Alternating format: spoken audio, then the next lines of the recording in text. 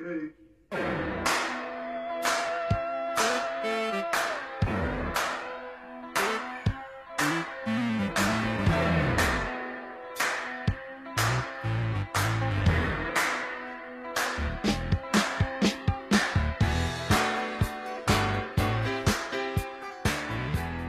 Welcome to episode 18 of the Permaculture Pimpcast, the only pimpcast out there where we discuss permaculture from a pragmatic point of view. Folks, I got to say I'm pretty excited today. We're going to have our first ever guest. Before we get into that, I want to make sure everybody out there, if you're listening to us, check us out on the Fountain app. Also, I want to cast everybody's attention to that new platform out there, freesteading.com. If you're not there, you want to be. Folks, everybody out there that's been hitting me up forever and a day about, hey, where do we go to do business with one another? How do we find out where events are going on? How do we know about other permaculture designers that are in our neighborhood? How do we know about other people that are in our neighborhood that support this way of life? How do you know about all that? Well, you go to freesteading.com. Like I said, folks, as I said before in the YouTube channel, for those of you checking this out, you'd likely listen to us on the YouTube channel as well. I've talked about it before, how if we are going to create these platforms in which we basically take out the bigs, bring in the littles, people like us, we're going to have to do it. And this is one of the many ways I know that we can ultimately get there. So check it out at freesteading.com.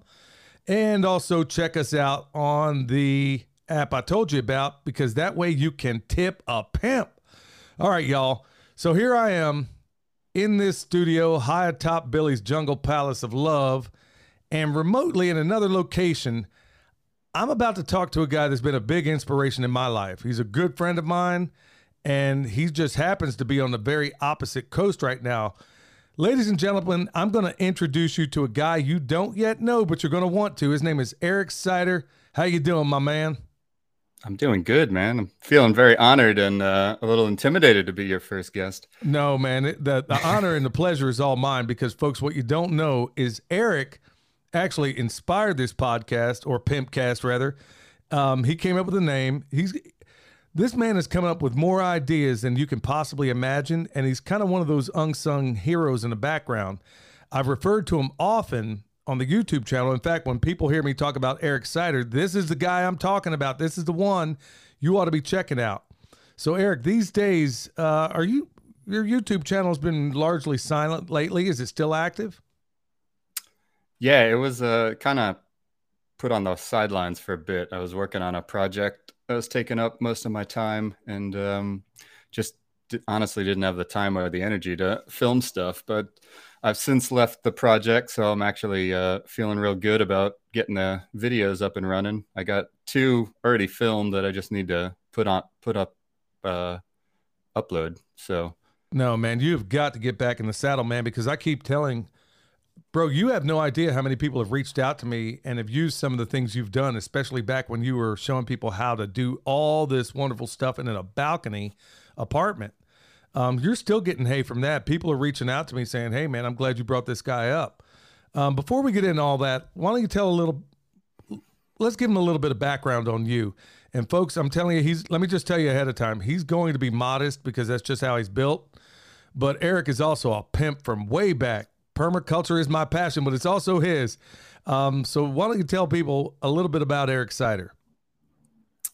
All right. Well, let's see. I try to do the bullet points. So grew up in the Northeast on the coast, which I think has had a influence on my outlook and whatnot. And then went to university for graphic design. Before I studied permaculture, I actually was studying wilderness survival with Tom Brown Jr. in New Jersey. So that was it's kind of funny. It's a recurring theme, apparently. Every time I was up for a promotion and it's something I decided I didn't want to do, I quit and then went and studied something that was had a life-changing effect. So I was, at the time, back in the early 2000s, probably one of the highest paid busboys in New York City, earning about $250 to $300 a night. Wow. Yeah. And then so I started training to be a waiter, which they would get double that. So, around $500, $600 a night. And I was like, I don't want to do this. And I decided to go study wilderness survival instead. Ended up leaving New York.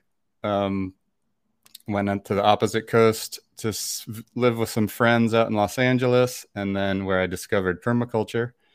And for me, when I discovered permaculture, because I had a design background and I was really having a hard time, like how do you use what you learn in wilderness survival in the modern world? It just seemed like too extreme to make it your day to day. So designing with natural systems seemed like the perfect outlet, because I like designing, I like creating things, but I was sick of sitting in front of a computer doing, of all things, toy packaging.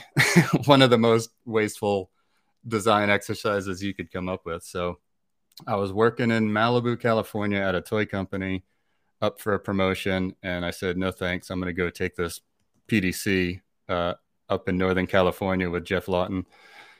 So that the Greening the Desert video, like so many people, probably brought you to permaculture. Yeah. It did for me. And during that course, I just connected with Jeff Style straight away. And he said he had a internship program. So that I was okay. Like, growing up, my parents had gardens and stuff, but by the time I was interested, they were onto having a condo with no garden at that point. So I kind of missed that information. And so I just felt like I didn't know anything practical. So I'm like, I need to go learn how to do this. And I'm always a hands-on type of person. I can't like reading even videos, reading things from book until I do it with my own hands. I never truly feel like I understand a new skill. So I went down to Australia, was supposed to be 3 months. I think I was intern number 5. And it was very, very early days, and the system and their program was still very much in development. So there's a lot of, just odd thing. Jeff was basically not on site that much because he was getting pulled in every direction, consultancies and jobs and aid work. And so I think Nadia took a little bit of pity on me, not having as much one-on-one time as I thought I was going to get. So she allowed me to go on an aid trip with them to Vietnam. And we just got on really well. And basically they let me stay on another 3 months as a volunteer, because originally I was paying money to go. So I sold my car and basically sold everything that was of value when I was living in Los Angeles, and paid for my 3 months in Australia. So you got rid of things that most people would consider value for something that you thought was of way more value. Yeah, especially in Los Angeles. Good luck doing anything without a car. Yeah, I can. So I was imagine. Like, I don't need this, I don't need that. This is what I want to do. So I'm real good at knowing what I don't like to do, and then it tends to be more difficult finding that one thing I really want to do. But yeah, you found yourself in Australia. Then all of a sudden, you were on aid trip. You said to Vietnam, and I understand. So we were in northern Vietnam on a pretty crazy permaculture project that was very well funded by a I forget if it was Dutch or Swedish church group.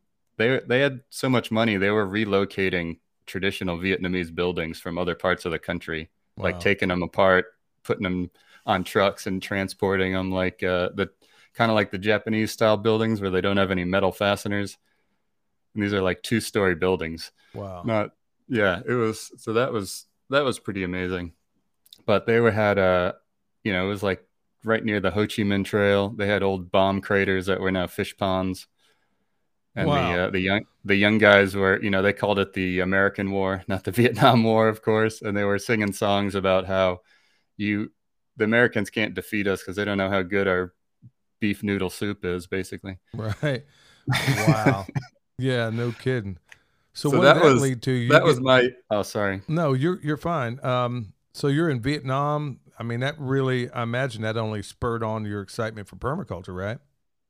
Yeah, I mean, that was my basically introduction to permaculture. It's my first, basically I took from a PDC to, Australia to Vietnam. And then while we were in Vietnam, Jeff got a call that this guy in China wanted him to do a consultancy for like a 10,000 bird sustainable chicken system. So he was like, well, I got my team here. So if you want me to come, you got to pay for all of us to come. So we went from the mountains of Vietnam to a boardroom in Hong Kong. What? Just like that? I mean, you just with Vietnamese dirt right on you? I mean, how did that work out? Well, Jeff had to get a suit made in the capital city because he didn't have anything, as they say, smart clothes. And same with me. I had to get some slacks and a dress shirt. Wow. So there you are. So I was wow, just like that. But it's led on. I mean, since that time, I understand you've had a lot of back and forth. I mean, you're a man of extremes, and I hope to get into some of that a little bit. So you do your stint there. So at some point in time, you arrived back to the United States of Amnesia. What was that like after knowing you? I mean, you had to have been in, I would call it a utopia, but you found yourself back here at the United States of Amnesia. How did that work out? Yeah, well, I mean, short-sighted, still a little immature, probably thinking, oh, I gotta go back to my life in the US. Not, they actually wanted me to stay on for a year longer. And probably one of the dumbest things I ever did was not do that. But it's hard to have regrets about decisions if you're happy about where you are in your head, Yeah. So I think, things kind of come as they do in life. But it was, like thinking, basically it was the first time I realized bringing your old friends and family along for your journey doesn't work out. How do you mean? They might love you, they might respect you, and they might be interested in what you're doing, but it's not their priority. So I think that's what happens to everybody when they first discover permaculture. They just think, oh, everyone's just going to know how awesome this is, and they're just going to open their doors for you. And it's not how it works. Yeah, man, I made that colossal mistake 3 times. So I think you're smarter than that, though. So you get back to the U.S. and what you go back to the grind, or what's your life look like then? And Eric, the reason I'm asking is because so many people are reaching out right now, and they see the life that I do as idyllic, and a number of other people, because they only see the snapshot. They don't see the grueling part of it. They don't see all the massive and colossal mistakes I made along the way, and that I'm still making in some ways or another. How did this journey look for you? You get back, you find yourself, you go back and get a regular job again? Did you go back to graphic design? Where did your life lead? Or did you feel like you were rudderless? I mean, I say the hardest thing for me is chapter 14 in that designer's manual, all about community. I know intellectually how important and critical it is, but I have the hardest time actually engaging. So I'm very much a introvert and a loner myself. So I thought it was just going to be easier to just, find people in permaculture that I connected with in the Los Angeles area and just take off from there. But it didn't really work out that way. So yeah, I started doing some freelance design work, started trying to get involved in whatever was going on in LA.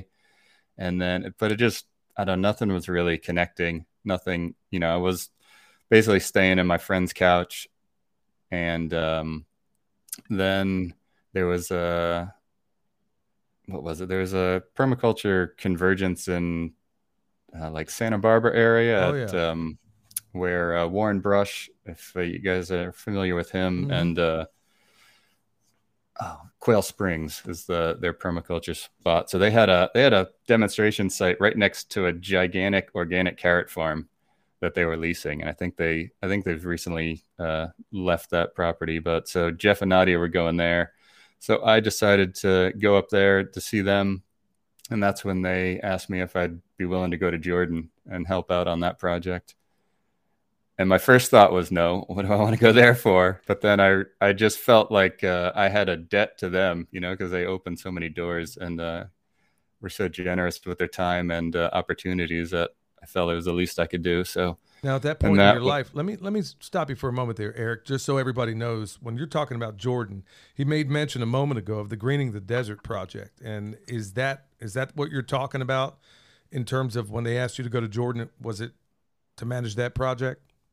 well, that the original Greening the Desert video was land that Jeff and Nadi didn't have control over. So unfortunately, that despite all the amazing result they got there, it fell into kind of mismanagement because it was under aid project control, and then which the whole aid, which is a business, the aid business is a whole nother crazy racket, and that was another interesting realization, particularly in regards to permaculture aid work. So they Jeff lost management of that project, and then he ended up buying a new. Him and Nadia bought a little 3/4 of an acre property, and that's what project I went to manage. So that was, I mean, it was very early days. I think I was a second volunteer.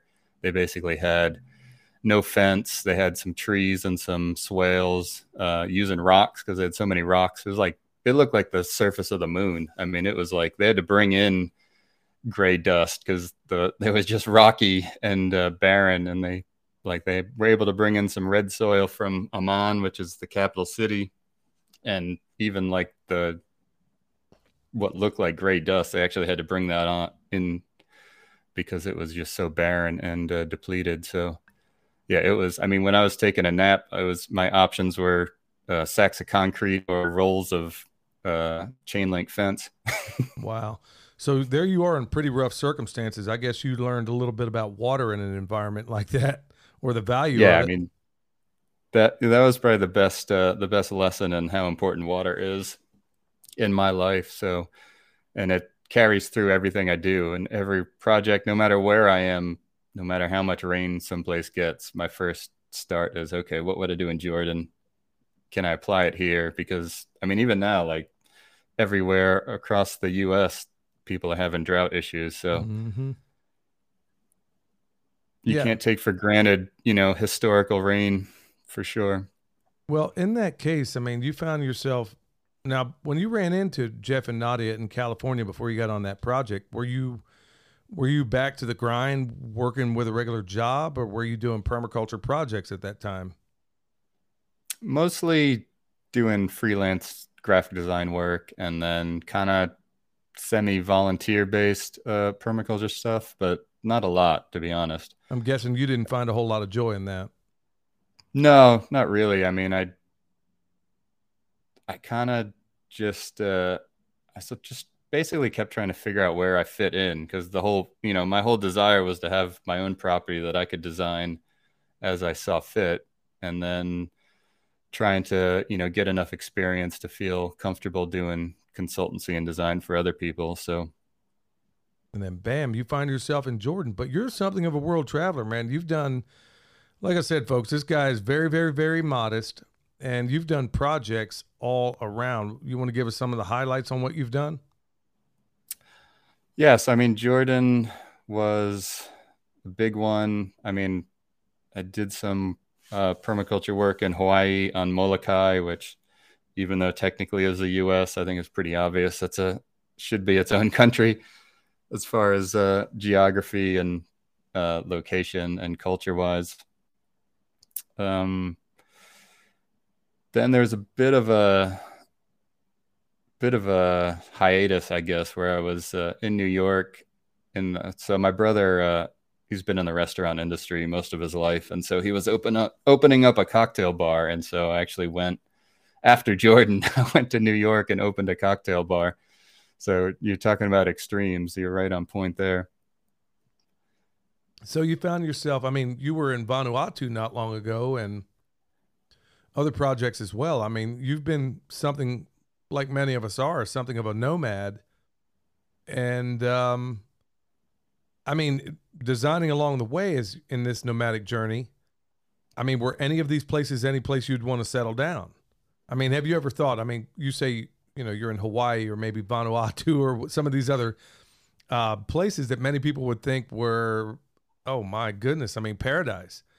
Did you ever think about stopping there and saying, "Hey, you know what? I think I'll settle down right here." Have you not found anything so far that you thought, "Okay, this is it for me"? I think of all the places, I'd probably go back to Australia and just roll up on Jeff's farm and pitch a little tent in a corner if I had to if I had to pick somewhere outside of the U.S. I mean, the only issue there is just it's so far away. You're basically cutting yourself off from all your friends and family. So that's kind of the one. Of course, that's still the cost factor at this point, Yeah, moving I to can. Australia and all that. But I mean, Vanuatu. I mean, I was good friends with the chief of the village, so I could roll back there if I wanted to. But that's I mean, talk about primitive. They're dirt floors and tin shacks, and maybe most of the people aren't even wearing shoes. So Well, it sounds like you're that, kind of used to that, man, having been in yeah, Jordan and some of these other places. I mean, Hawaii, I imagine a lot of people are going barefoot there. yeah. I mean, in Australia, you see people walking around barefoot in the cities, so that's a whole nother thing. Wow. Man, so because of you, we didn't even know it was an option. Because of you, we ended up sending William off to Australia, which was invaluable, and all the information that he brought back as far as compost making and just about everything else. Chicken tractor on steroids. I mean, you name it. It's been an enormous blessing to us. So have you. Right now, you find yourself. I'm not sure how much you want to get into it, but you were on a project a little while ago. And if you're okay, I really want to talk about this part. I want to get into the meat and potatoes of it now that people know a little bit about you and know that you're not some Johnny come lately to this. You've been involved in a number of joint projects or projects where, let's say, there might have been some outside funding or anything of that. One of the big things I'm hearing, Eric, there's so many people thinking, oh, I'll just forward up with 10 other people, go find some land and be off and running. You have a lot of experience. I mean, as do I to a certain extent. Everything I've ever done has been a colossal failure when it came to linking up with other people. Um, what can you tell us about that? Because there's a lot of people out there that are going to be listening to this and going to be trusting your judgment as far as that whole venture is concerned. What experiences have you had? And I'm not sure you want to get into it. Maybe you do, regarding some of these other projects out there where on paper it looks like a wonderful thing, but when you get down to brass tacks, maybe not so much. Do you want to talk about any of that? Yeah, I mean that's actually the second note I had for things to talk about. Water first, people system second. Yeah. Yeah. So The work is it's easy, man. The yeah, actual animals and the plants are easy. that's exactly what Jeff says. Plants and the animals are no problem. It's the people that will make or break a project every single time. And most often we get in our own way. So I mean, people are just imperfect, complicated creatures on the best of times. So adding in conflicting intentions or goals or personalities, and there's so much behavior people do that is subconscious. They don't even aware that they're doing it. So it's, and for me, like I tend to be a bit extreme. Once I see qualities in someone I don't like, I'm not someone who has a lot of friends. I have, like, the friends I do have are kind of friends for life type of thing. So once I see qualities in someone, I'm like, I don't want to waste my time with this person. Yeah. They pretty much cut off, which can be a double-edged sword in some ways. But yeah, I mean, so when I left Texas, which was, I promised myself I was just gonna focus on myself, get my own YouTube up, like not jump into other projects with other people. And then this opportunity came along, and it honestly, in retrospect, it seemed a little too good to be true. But most of the time in aid work, you have willing people but no resources. So here we had what I thought was, oh, these people plenty of money. We're gonna, like, be able to do this stuff super fast.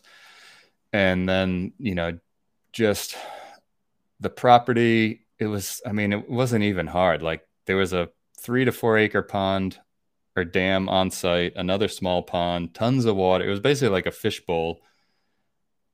for good and bad. Like there's so much water coming onto this property. It would have been so easy to throw in a few swales and drought proof and fireproof this property. But again, just people got in the way, and how they ultimately wanted to manage the project, the structure that they wanted. They're all about this kind of new type of, I don't know if it's new, but basically it was like a nobody's the boss type of thing.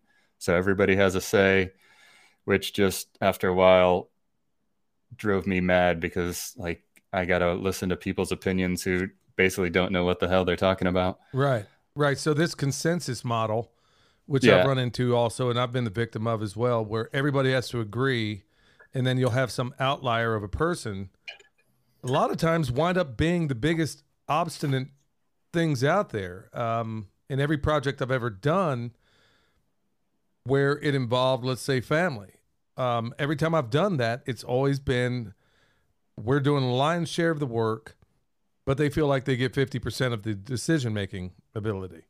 And in your case out there, man, I mean, I understand you hit a couple of bricks. I mean, some massive brick walls, man, like, hey, tear out all this cardboard. Or, I mean, for the dumbest reasons imaginable. Do you want to go in any of that? I mean, because this is some of the big stuff people run into, because they're thinking, they're looking at the times, they're seeing the inflation. They know times are tough, and they're probably going to get much, much tougher.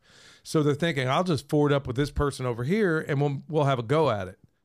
But you have a long storied experience, especially one of your most recent ones, where you're making, let's just be honest here, Eric, just flat out stupid. You're having to do very stupid things because the people that feel like they have a say on the matter feel like it's something important. Do you want to go into any of that?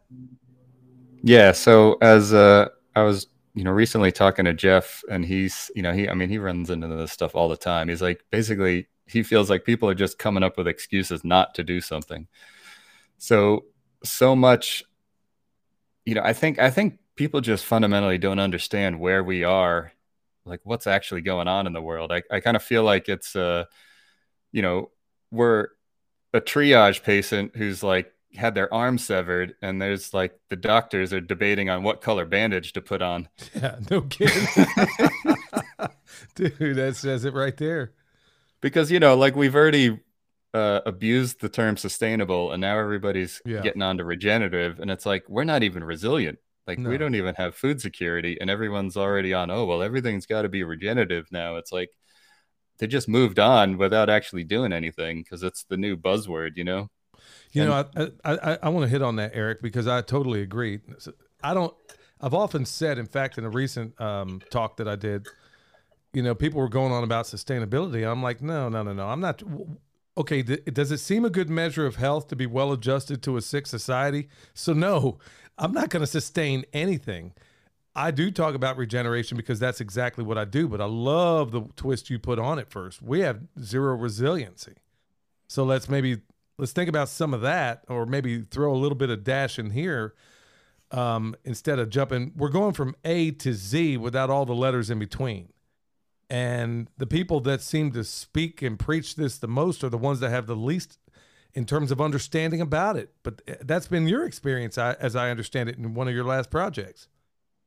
Yeah, I think a lot of people, particularly from the tech world, they have a lot of money, and then they're realizing, oh wow, like things are looking pretty grim. Let's get some land, but they don't have the first clue what to do with land. But they got all these ideas, and of course, anybody who comes from the technology world thinks technology is the answer to save everything. And so they, honestly, they just don't have hands in the dirt experience on what it takes to, even make a garden. And, it's always the people who don't do anything who always have all the suggestions. Bam. Brother, because even if you don't agree with someone's philosophy, politics, whatever, if you've done anything in your life and they're doing something, you just respect the effort, and you can just agree to disagree on the ideologic stuff. But people who've never done anything except sit in front of a computer and make comments all day, they think they know how to do everything. Well, and know best how to tell you to do it, whatever you're doing, or criticize why you're doing something, And the dreadful part about all that is that when you work under a consensus model like that, you have no choice but to listen to them. if they're either A, paying the bills, or they're in a construct in which they have to be given voice, because that's the one thing I think the biggest problem in this world right now is that these social media platforms have allowed some of the very stupid a voice. The people that ought to be silent are the ones that are speaking the loudest sometimes. And sadly, when you're in a model like that, it doesn't work out so well. The only thing that I've seen that works out well, this consensus model, unless you're absolutely 100% on the same sheet of music, it's going to be hard enough to make it happen anyway, even if you agreed on everything. Methods, techniques, all those things are going to vary. But when you have a group of people that are involved in this thing and it looks good on paper, it looks good in every single way, and then all of a sudden you put foot to butt, and then, like you said, the people, I've been there, bro. That's why I'm so glad you're talking about it right now, because in one of the first projects I ever did, we were teamed up with other people, and this lady who didn't know her butt from a hole in the ground. We're doing this. Back then, I was more in tune with preparedness than permaculture. Didn't quite understand. This is years and years ago. Didn't quite understand. So we were teamed up with these folks on a preparedness level. And we're like, okay, we're going to get out here, get started, blah, blah, blah, blah, blah. We're off and running. And, bro, what do I catch her doing? She's over there planting pansies. And she's planting all these pretty flowers. And I'm like, okay. And so as a wise guy that I am, I go over there, I wonder what those taste like on the salad. And she throws her hands in the air. But this was the same lady that had to be involved with every single step of the way, even though she had no fundamental understanding of anything, had never grown anything in her life. And here it is. I have to, because she's part owner of this thing. I got to sit here and listen to this bat sit here and tell me how to do something that she has absolutely no idea how to do. So you found yourself mixed up in a lot of these things, man. Okay, so let me ask Eric Sider, what would be the best method in going about dealing with that? How would you deal with that? Okay, let me give you a scenario. You find yourself teamed up with a bunch of other people, and let's say you're going to pimp out this project for, they all agree, let's do permaculture. And you have somebody that says, let's put the permaculture over here. That's like an inside joke, because I've actually heard that. What do you think is the best model to use? I mean, clearly this consensus thing doesn't work out. What would you suggest? I mean, I don't know. For me, it's just, I'll see you later. I got more important things to do, but that might not be the, money's never my motivation. So like I gave up, pretty good money for this project. And I was like, I got my motivation is I want to put these systems in the ground, and there's people that are ready to do this. And like, I'd rather go help them, so what I would do probably might not work for a lot of other people, but that brings me back to the best thing about the study in the wilderness survival is it removed that fear out of my decision-making. So not that I'm at all like some great survivalist or anything. Like I'm basically competent at best just because, I don't practice enough, but it just, the knowledge of knowing the basics of how to survive anywhere was like, what's the worst case that happen? I'm homeless and I just walk into the woods and give it a go. Right. So that's why I'm like, there's so much fear. We have so much fear because so much of our self-worth is still wrapped up in financial wealth and possessions. And you realize how much of what you actually want to do in your life. And, like I don't have kids, so I can't speak to that would be a whole different decision-making when you have young kids and other responsibilities. So I'm a bit privileged in that way.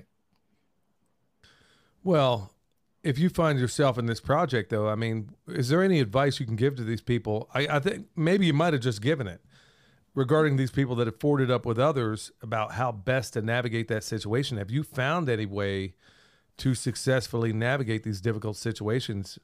Like you said, okay, I'm out. Bam. Is there any time where you were able to make a go of it and make it work? I mean, I've made plenty of compromises along the way. That's why I was just like, what? No one, basically there was, the way it was set up, there was kind of like like a decision-making council of people, and one of which funded the whole thing. And then there was like the day-to-day people that I was working with. So there was about 5 of us.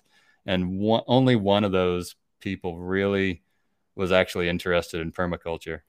So there was a lot of it was just communication issues, not actually setting, which, I think actually having a clear vision and how you're going to go about it, and then expressing that to everyone and say, this is what we're doing. Not that like you're going to dictate, you're going to micromanage, but there has to be a clear vision and like how you're going to develop this land. And the problem was they kept changing their mind. Like at first it was all about biodynamics, and then that didn't work out. So I came in, and then it was all about permaculture. And then clearly like the way I wanted to go about developing the land was rubbing people the wrong way. So then they just kept looking, and then they would just keep going out there and try and cherry pick in different methods from different people. And so ultimately, from my perspective, that was the biggest issue, is just there was no clear vision. So then when there's a leadership vacuum, people are just going to do whatever they want. And like stronger personalities are going to make themselves known and decide, oh, they don't know what they're doing, I'm going to do this instead. So that was ultimately how I felt the main issue was. But as far as, I could have, kept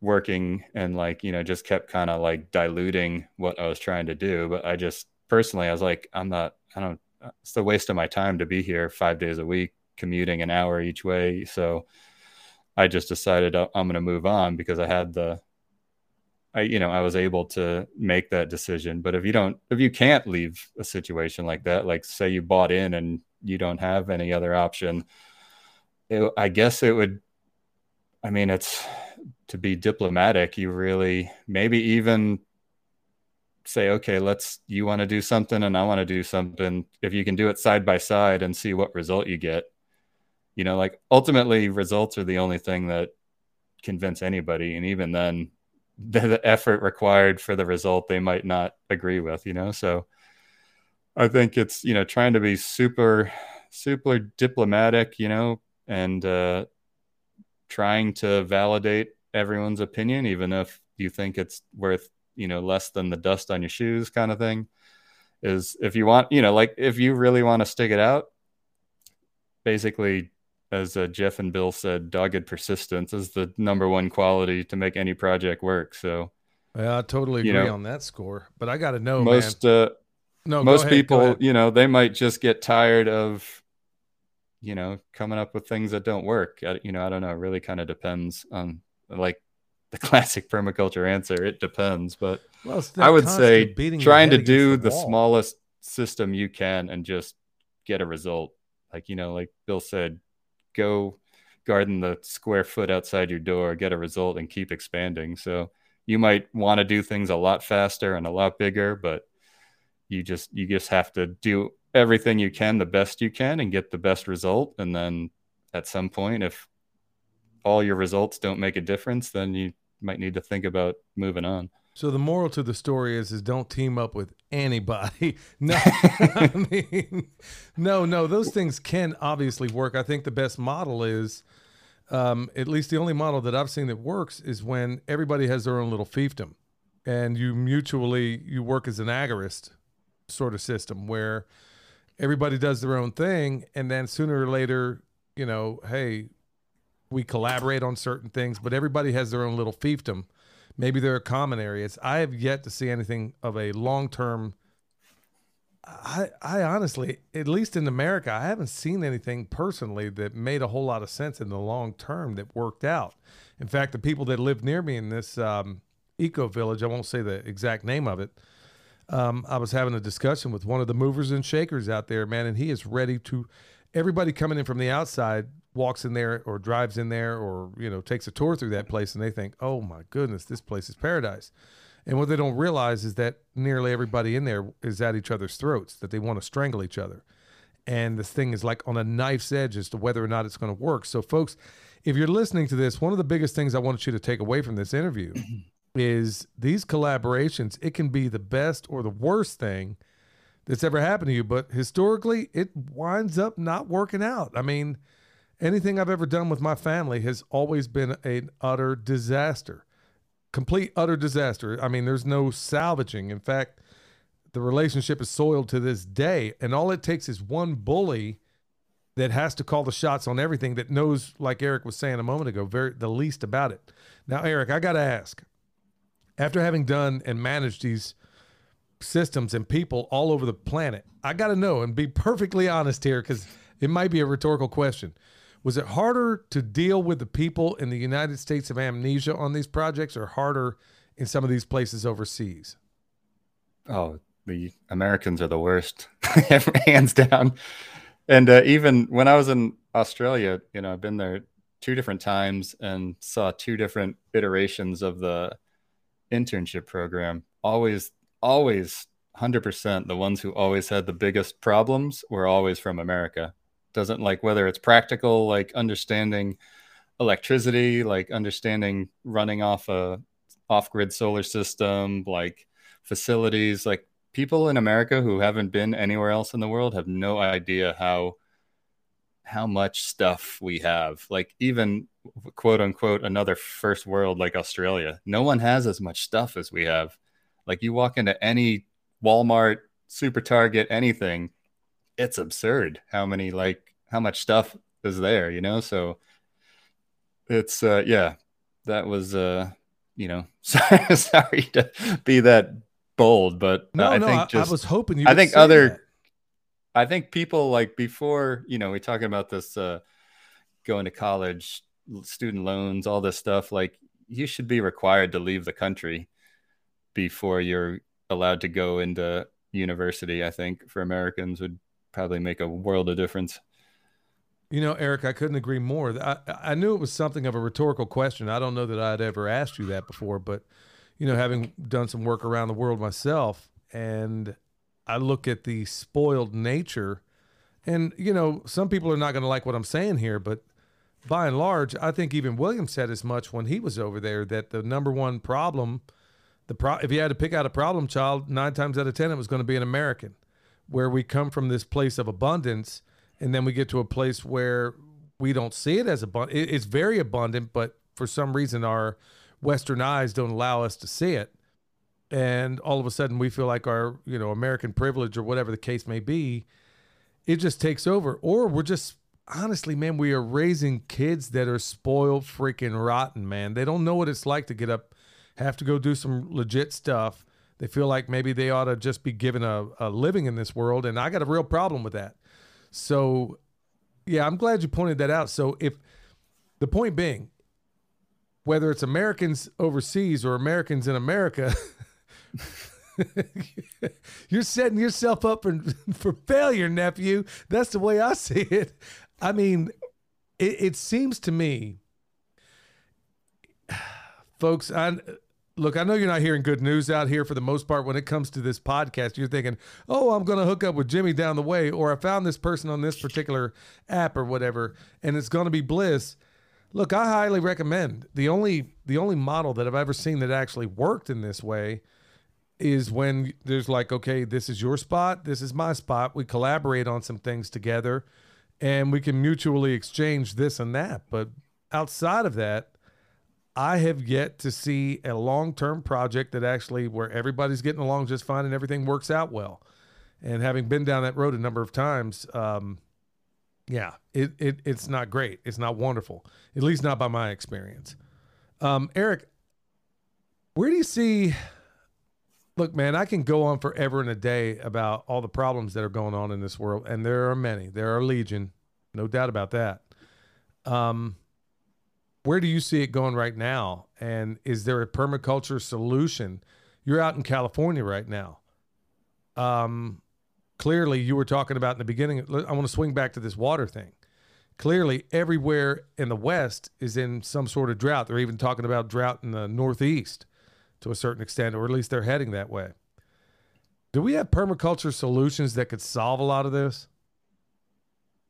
Oh, for sure. If I just had one other thing to talk about the people systems, like Bill said, two people can't garden the same spot.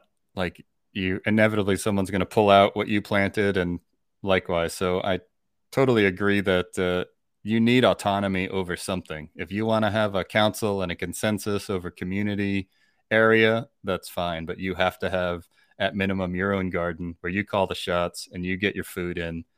And then, you can play hippie with the rest of the property if you want. But, and like, I'll fully hold my hand up. Like, maybe that structure is how humanity evolves. And, maybe I'm just, like a spiky bastard, like, it's like BlackBerry coming up trying to secure the land. Like I'm fully fine with being, as Jeff says, a rough ass mainframe designer, because we could spend a lifetime just doing mainframe. So, but yeah, there's 100%. There's like Bill said, the problems of the world are increasingly complex, but the solutions are embarrassingly simple. Like we already have all the technology and all the knowledge to fix everything we've screwed up. We just need the will to do it. So, like some new technology is always the shiny new thing. Somebody who still wants to squeeze out some investment, hoard some more, financial wealth, lock up some technology. Like I just saw that Bill Gates is still going on about reinventing the compost toilet. Spending millions of dollars. They started in 2011. They still can't produce anything better than a 5-gallon bucket and some sawdust. Wow. So here we are. We know the price of everything and the value of nothing. So with this drought situation, another rhetorical question. Okay, let's say Eric instead of Gavin Newsom is the governor of California, and you're realizing you have, first of all, common sense, and second of all, you have this permaculture background. How would you go about, is there a way, another rhetorical question, is there a way to fix this drought out there? If there were, and you were governor, how would you go about doing it? Oh, for sure. I mean, it's not even that complicated. It's just, for one thing, there's too many damn divergent ideas on how you should do anything in California. That's why no one can get anything done. But the problem you have now is you're in a flood and drought regime. So you have, which is a pretty big indicator of a climate out of balance. You can say whatever you want about human caused climate change, global warming, whatever. But if humans were living in harmony with the planet and we're still having issues, then I might, look for other ideas. But until we stop clearing out every ecosystem and forest that you can see, then you're going to get climate out of whack, and what you're going to get is everything happening all at once. You're going to have, like we just had at the project I was working on, we had the wettest December in history and the driest January in history. So you're getting all the rain in smaller and smaller storms, and if you can't capture it and soak it in, all it's doing is running off into the ocean, and it's taking all that soil with it. So most of Northern California and most of California, because Southern California only exists because of the water they get from Northern California, otherwise it'd look pretty much like Arizona, is the snow. They're not getting as much snow. They're getting more rain than snow. So that snow basically acts like a swale. It's like a slow release water over the course of the spring. So when you get all this water at once, you need to slow it down, soak it in, and spread it out. And therefore, I think it's also just a fundamental ignorance on how hydrology works. Like now you have out here, you got farmers versus environmentalists. So you got people who want water running in the streams, so therefore you can't grow your food. And it's definitely more complicated than that, but that's the narrative. It's like, oh, you want food? Farmers need water. Oh, you want fish and salmon? Farmers can't have water. We need water for the streams. And it's, for one thing, just drive up Highway 5 in the Central Valley and you'll just see all the worst forms of industrial agriculture, feedlots, like thousands of cows, endless monocrop orchards, no mulch anywhere. So, and just open canals of water in the desert, which you're probably evaporating more water than you're using. So just idiotic water use. I mean, we still have, like, compost toilets should be mandatory in all of California, or at least using gray water to flush your toilet, not drinking water. And why people still think they should have golf courses and lawns. That there's, like, my neighbor here in Sacramento, he's got a grass lawn, waters all the time. I've never seen anybody but the guy mowing it step foot on that lawn. Wow. So it's just like, we wouldn't even have a water problem despite, the historic drought if we just weren't so stupid with our water use. Would you do So, something of a Manhattan Project, in terms of, I mean, if you had that power, let's say you were the governor, why couldn't you, on, state land or whatever the case may be, could you do something of a Manhattan Project in terms of swale building, in terms of water capturing? It just seems to me that so much, having been there before, man, I don't see, just like every other place in the United States of amnesia, I don't see anything capturing. I don't see anything capturing that water, at least for a little while, deflecting it or amplifying it. I don't see any of that happening out there. no, It I mean, seems to me, wouldn't that be a California's, sensible solution? yeah, I mean, it's probably the perfect climate and geography for just swale the whole state. I mean, I would have every earth moving machine available just running 24/7, and you might get a hold of it. Like, they're still putting in developments all the time here in Sacramento. I'm like, where are you going to get the water for these people?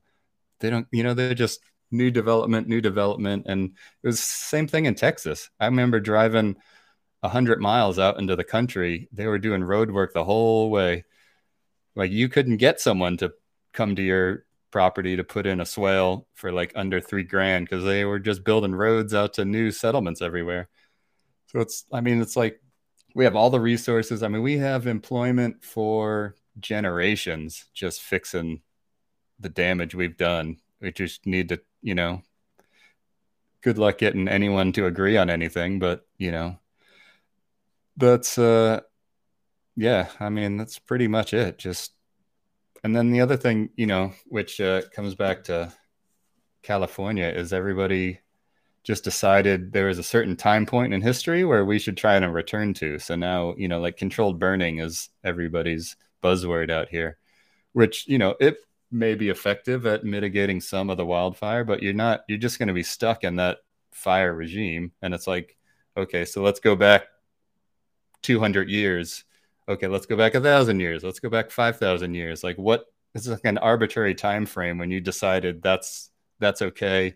Or back to, like, this is an invasive species. Okay, like, you go back far enough in history, humans are invasive, right?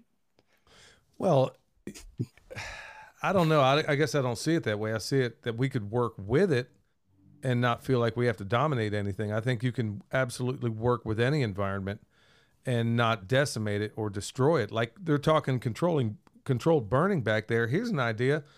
Okay, bring out some of the old dead underbrush or whatever. That's all well and good, but guess what? You could do away with a lot of that just by running goats on the property. You could run goats and knock out a lot of that scrub brush underneath. Put fertility back into the soil, have them move on, just, mimicking to a certain extent what the buffalo used to do at a smaller scale. You could, if you don't like goats, you could use hair sheep. Certain breed of cows, you can do the same exact thing. It just seems to me that the overwhelming, man, that Mullison quote, man, that really ought to be on a shirt. That the problems become more complex, but the answer is incredibly simple. We know everything we need to do out there. I just don't understand.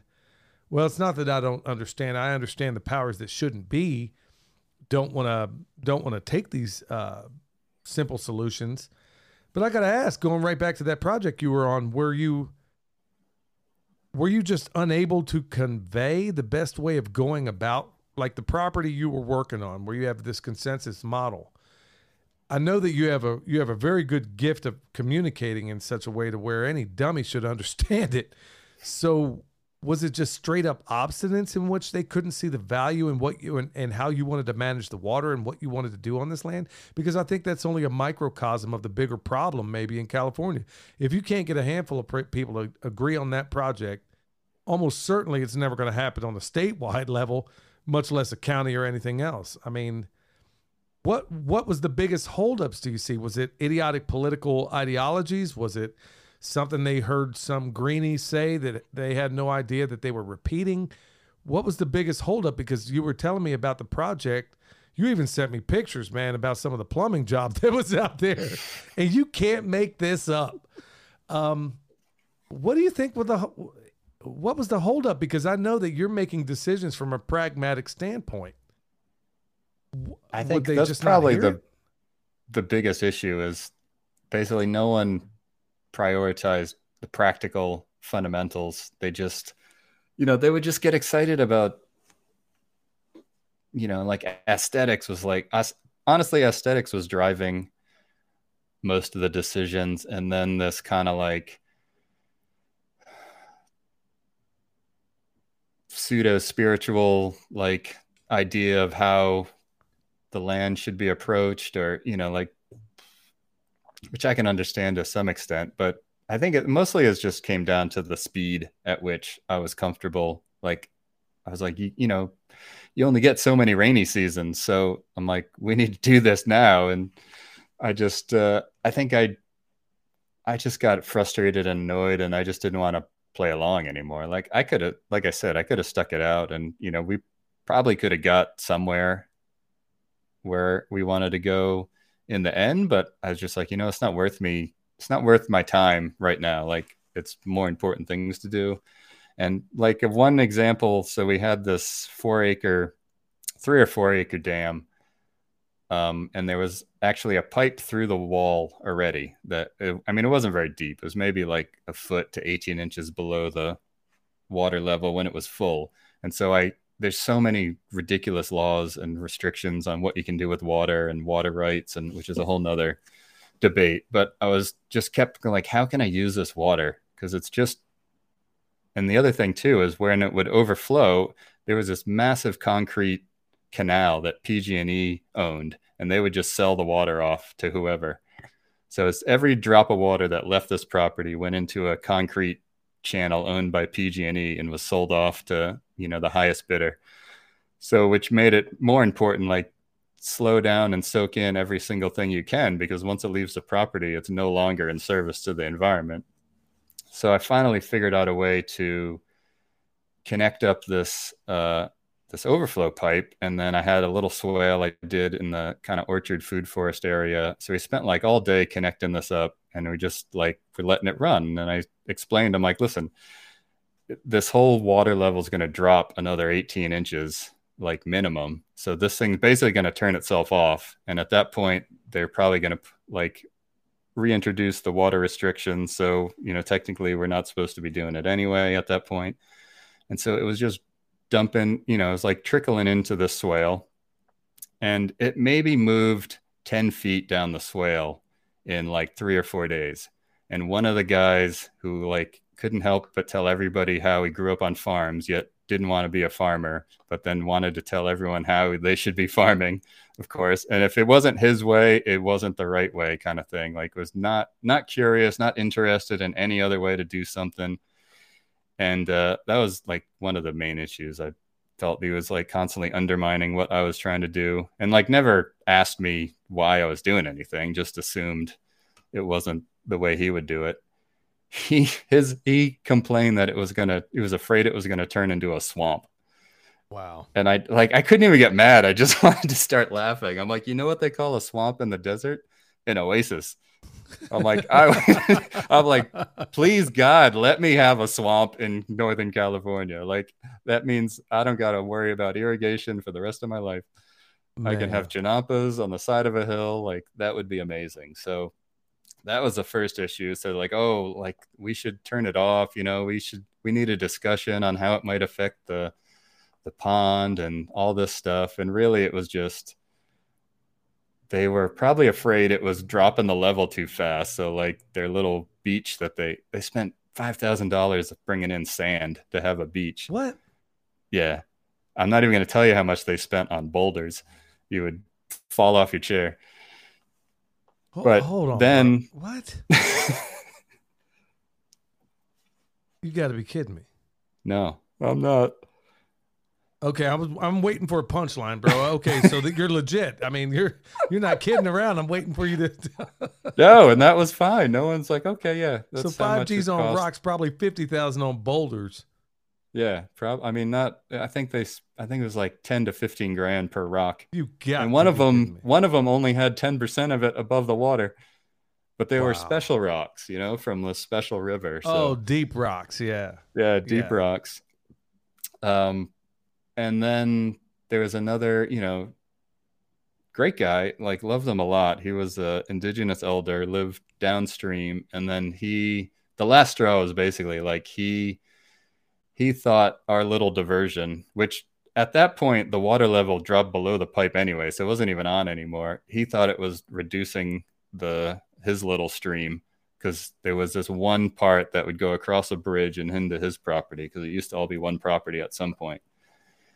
And I was like, no one had a fundamental understanding of you have consecutive years of sub average rainfall. Everything's going to dry out a lot faster. Everything's going to drop fast. You know, it's like the whole bloody state's having a drought. It's not just because we had a little trickle. So it's just like, this is the most basic fundamental principle of permaculture that I'm having issues with. So that was pretty much the last straw for me. And like you said, also, Eric, nobody seems to understand the value of covering the soil. You got orchards and monocrop orchards everywhere, and nobody even understands. And you see the same exact thing in every single monoculture orchard, whether it's in North Carolina where I am or in California where you are. You're wondering why drought affects you so much. Well, find me any part of healthy nature that isn't covered. You know, and why they don't understand that in orchard settings, I'll never understand it.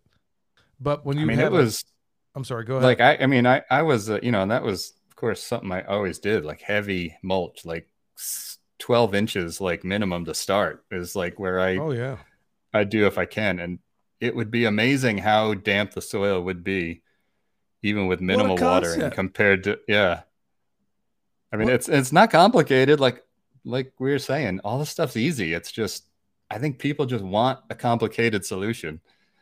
I never understood it, man. It's here we are looking for complicated solutions, man.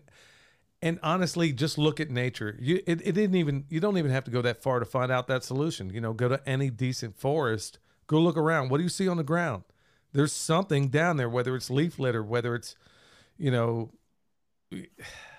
I just don't understand why it's so difficult. So I guess the better question is, I guess I got to wrap this up in a little bit, Eric, but I do want to know, do you plan on staying out there? I mean, I don't know. Maybe give some of us out there who don't already know, man, what's it like out there? I hear there's a serious homeless problem. Why on earth are you in California right now? You ought to be on the first thing smoking to somewhere to Vanuatu, bro. I think if my choices are California, Vanuatu, some of the other places, maybe even Jordan, I might be on the first thing smoking. Are you looking to find your own little piece of Idaho out there, so to speak, or are you looking to go to Idaho? No, I definitely don't see a long-term solution in California, unfortunately. I mean, I just, every chance we get, we just do the stupid thing. So it's looking grimmer and grimmer. And, I'm basically here for family commitments. So, but I'm definitely got one eye, in other areas. If opportunities come up, I definitely would be down for that. At the same time, there's not like a perfect place anywhere. You're going to have issues. I mean, obviously if you can have more regular rainfall, that alleviates a lot of problems, but at the same time, you might have a lot of unsavory people around you. So, brother, I'll tell you what, there's this, I know a place you might consider. There's this temperate rainforest on the other side of the country. The worst thing you got to worry about is some hillbilly running out of the woods holding a banjo. No, it's not like that at all, man. Like I will say, as a comedian once said, if Ned Beatty couldn't get down that river, pretty sure Eric Sider can't either.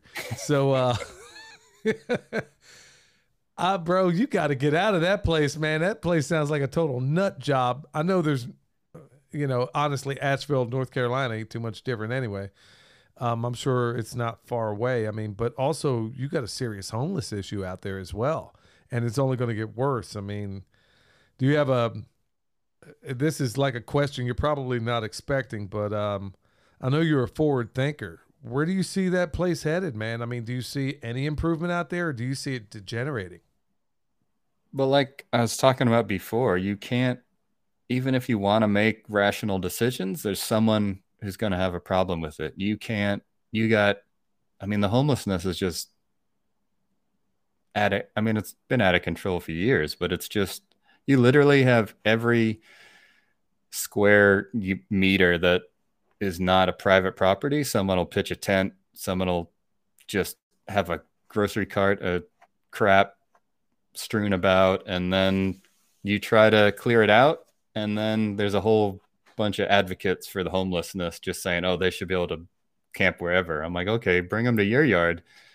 You know, Wow. it's like all the people who don't want you to do anything, they never come up with solutions. They just want to stop you from doing stuff. And so I don't, you know, like there's obviously I got all the empathy in the world for what, you know, obviously nobody wants to be living in those situations, but it's just, it's not healthy. It's not good for anybody. Like there's people camping all along the American River here. There are constantly fires happening, whether intentional or accidental, who knows. You got, I mean, I was just visiting friends in Los Angeles, and I mean, that's like homeless mecca of the US, downtown LA. Everywhere you walked, it just smelled like human urine. And but you Wow. got skyrise, like expensive penthouse apartments going up, and you got somebody, you know, looking out for human poop on the streets. It's just like there's just such a disconnect for anything that is a rational way of governing that. I don't know. Unfortunately, if I'm putting on my cynical, pessimistic hat, it would say people aren't going to make rational choices unless that's the only choice they have. Wow. So if it comes down to a rational choice, if it, if a Like rationality is the if you still have the grocery store to go buy your food, you're going to go there instead of making sure your garden, you know, like at least as far as we're talking about, you know, majority of people, until like the easier choice is the right choice, I think we're just keep making the dumb choice. well, it sure is curious how the crucible of really hard times has a way of correcting that sort of thing, and I think we're headed there, man. Um, I know we're up for some rough times, which is a lot of why I cover a lot of preparedness these days within these things and how we can go about mitigating some of this stuff, how we can take waste streams, whether it's, you know, refuse from a restaurant, you know, something they think is trash, and use it and make treasure, whether it's a homeless guy on the street that you could compost or whatever the case may be. You didn't catch that, did you? Yeah, At first I thought you meant the homeless dude was composting, but yeah, that's what I'm I, saying. Yeah, if we could compost a homeless guy. No, I'm just kidding, y'all. Don't, no hate mail. I'm just joking. I just wanted to see if he was still with me. And no, I mean, there are some reasonable, good, easy, you know, talking about those easy solutions, you know, like Jeff's thing that he came up with, the chicken tractor on steroids. We've been, you know, playing this thing out for years here. I mean, the solution is simple. You can raise all of your birds. You People think I'm being hyperbolic when I say this. I didn't invent the system. Jeff Lawton did. We've just adapted it to the needs that we have. And people think I'm being hyperbolic when I say, quite literally, you could feed the entire world with this if you had enclaves of people doing this, where you're literally going, either you're producing it from your own place, which almost certainly from a single family residence you're never going to do, but there are plenty of residents or restaurants out there that are willing to work with you even on the sly to be able to raise all of your animals. I mean, for crying out loud, I raised just recently 6 pigs, and I can't even tell you how many chickens. All this while making the best compost on the planet for my property, using a system that is honestly not that difficult to do. You yourself did it out there in California. How was it working out?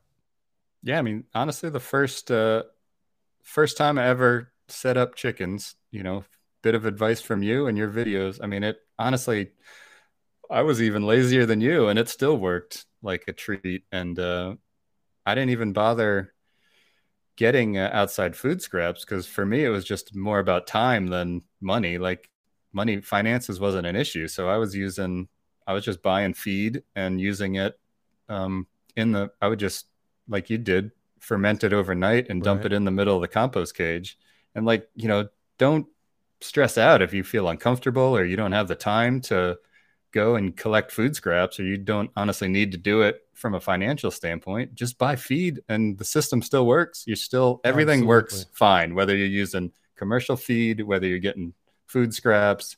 Like once they're off and running, you're still getting amazing compost. You're still getting eggs. You know, you're getting meat if you so choose. So, and that's actually what I'm most excited about now is I'm going to do the urban version, which is 10 to Awesome. 12 birds in a little under 200 square feet at the house here in Sacramento. And I honestly, I mean, from my perspective, I'm like, you've answered the question. You can feed your birds for free or a little bit of effort. So what I'm really interested in, can I grow or harvest enough plants and material to feed the chickens without, because I mean, there is a, at some point, I don't, I don't think we're in danger of getting there. But if everybody was trying to use food scraps to feed their chickens, we wouldn't have enough food scraps. I So we totally need agree. to, I think the next step is how do you grow excess food or how do you harvest excess food to replace that,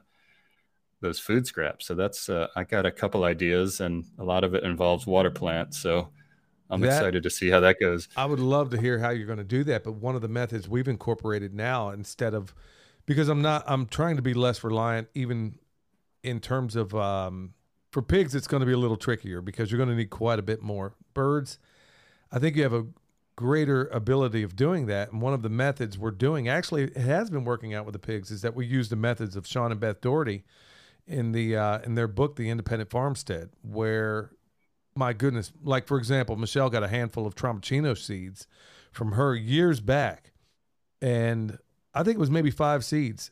Those 5 seeds, Eric, it will produce a squash that is unbelievably large, can grow in just about any soil. You can eat it, your chickens can eat it, but it grows. It is so abundant. And they wrote an entire book on how to do this. Now, it all surrounds itself around the family milk cow. And I've been fusing some of their ideas with some of Jeff's ideas and some of the others. Beautiful systems, working out great for us. And it's just trying to dial it in about how much you need to grow. And another awesome thing about their system is that everything they picked out by and large can sit on the shelf. I mean, you take, for example, a Cushaw squash. When you harvest it, that thing's good for about a year at room temperature. And so is everything else they pick there. So they leave it in the barn and then they break it off as they need it to feed their animals. But when you combine that with a system like the Chicken Tractor on steroids, we've already done, like going back to what you said, when it comes to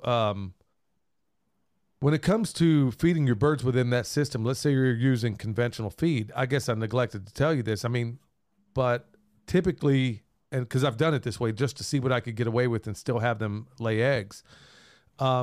It's typically in a regular system without the Chicken Tractor on steroids, it's 1/4 pound per bird per day. But we found out that you can actually back their feed off. Instead of a 1/4 pound, you can break it down to 1/8 of a pound. And ultimately, I can still have them lay at a 1/16 of a pound per day. Now, they're going to be some hard-working birds, and it's not going to work out so well for birds that are exclusively meat birds. But heavens to Murgatroyd, it works out well with birds. So you're using a 1/16 of a pound per bird per day within that system, as long as you ferment it. That's what we figured out so far. So even when you do it, the amount of feed, if you are using conventional means, is considerably less. And I'm sorry, bro, I totally forgot to tell you that. But you know what? Your compost pile is happy anyway, because all that excess feed that they didn't get to obviously made its way into being compost. So there are some Oh, extraordinary ways out there, man, to get around this stuff.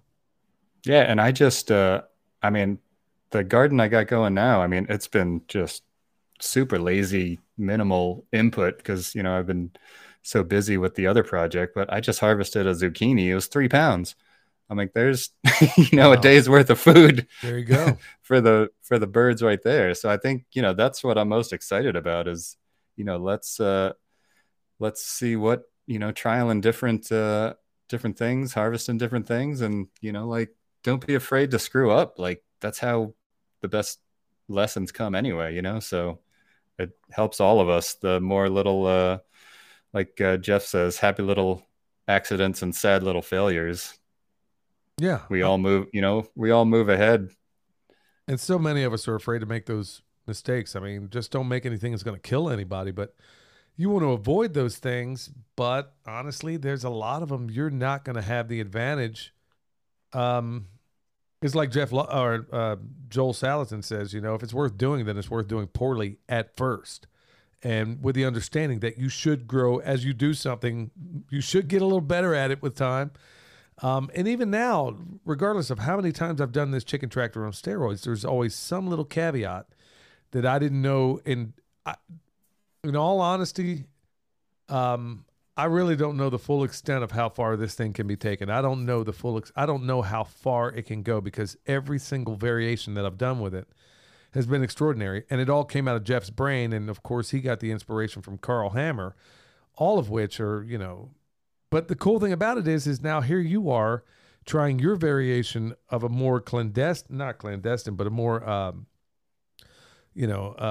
imagine yours is going to be not as mobile. It's going to be within a run, right? Or is it going to be mobile in your urban setting? No, the urban one's like a set pen. So it's Right. basically like, you can set it up some variation, but basically you have a pen that the chickens stay in, and you bring all the material to them, which is there's actually a great video on the neighbors in the Greening the Desert site, who they started on that. They literally chipped a flat terrace at a bare rock, and after 3 months just using the chicken tractor on steroids, had a full garden. Like, they were off and running. I mean, in Jordan, like, I think they get like 4 inches of rain a year on average. Like, it couldn't be a harsher climate and limited resources. So that was, the ultimate lesson outside of water was like, if it works here, like, you don't got to give an excuse. Excuse my language there, but you have no excuse if anywhere in America, like, there's so many more resources and benefits to do it. So I think that, like, we've kind of hit on some grim stuff. I don't want to leave it there. So I would say just, whatever you got to do, you got to buy something from Amazon, you got to buy plants and Miracle-Gro from Home Depot to get started. Like, don't worry about it. It's not going to be perfect. It's just whatever you need to do to get started, just do it. Yeah, I couldn't agree more. So do you have so at this point right now, I mean, I was going to ask you for a prognostication as far as where you think things are going, but I'm not trying to leave this on a grim note. But what do you see in your future? Maybe near and far. I mean, I know that's kind of an open-ended question, but I just want to know, clearly, judging by what I hear, I don't think you intend to retire there or spend the rest of your life out in California. Do you have your eyes on some other places? Yeah, I mean, I definitely do have my eyes on other places, a little more easterly. And I think the most important thing is, no man is an island, and you're not going to, you could have the best homestead, the most sustainable system in the world, but there's always somebody with more guns, as they say. So unfortunately, it really comes down to getting a good group of people around you that you can work together with and take care of yourselves, because I think ultimately we're going to need as many safety nets as we can, because if things go the trajectory they're going, like, people are going to be displaced. They're not going to know what the hell to do, and they're going to need somewhere to go to be safe, to learn how to operate in this new world. Because I think it's pretty clear to me, to you, to most people, that the way we're operating now can't continue. So we need a new way to approach life on this planet, and the people who are already doing it, you're going to be leading the charge. So we need to, like I said, we need the safety nets to make the fall a little less extreme, I say. Yeah, well, I think, like you said, we know the solutions aren't all that difficult, and we're going to have to forward up and come up with some better ideas than we've had, folks. I want to thank Eric so much for being here. I also want to thank you for checking it out. Like I said, go back and check out that new platform I talked about. It'll be linked down below. Also, remember, tip a pimp. So, y'all, until next time, this is going to do it for us. Stay alert, stay alive.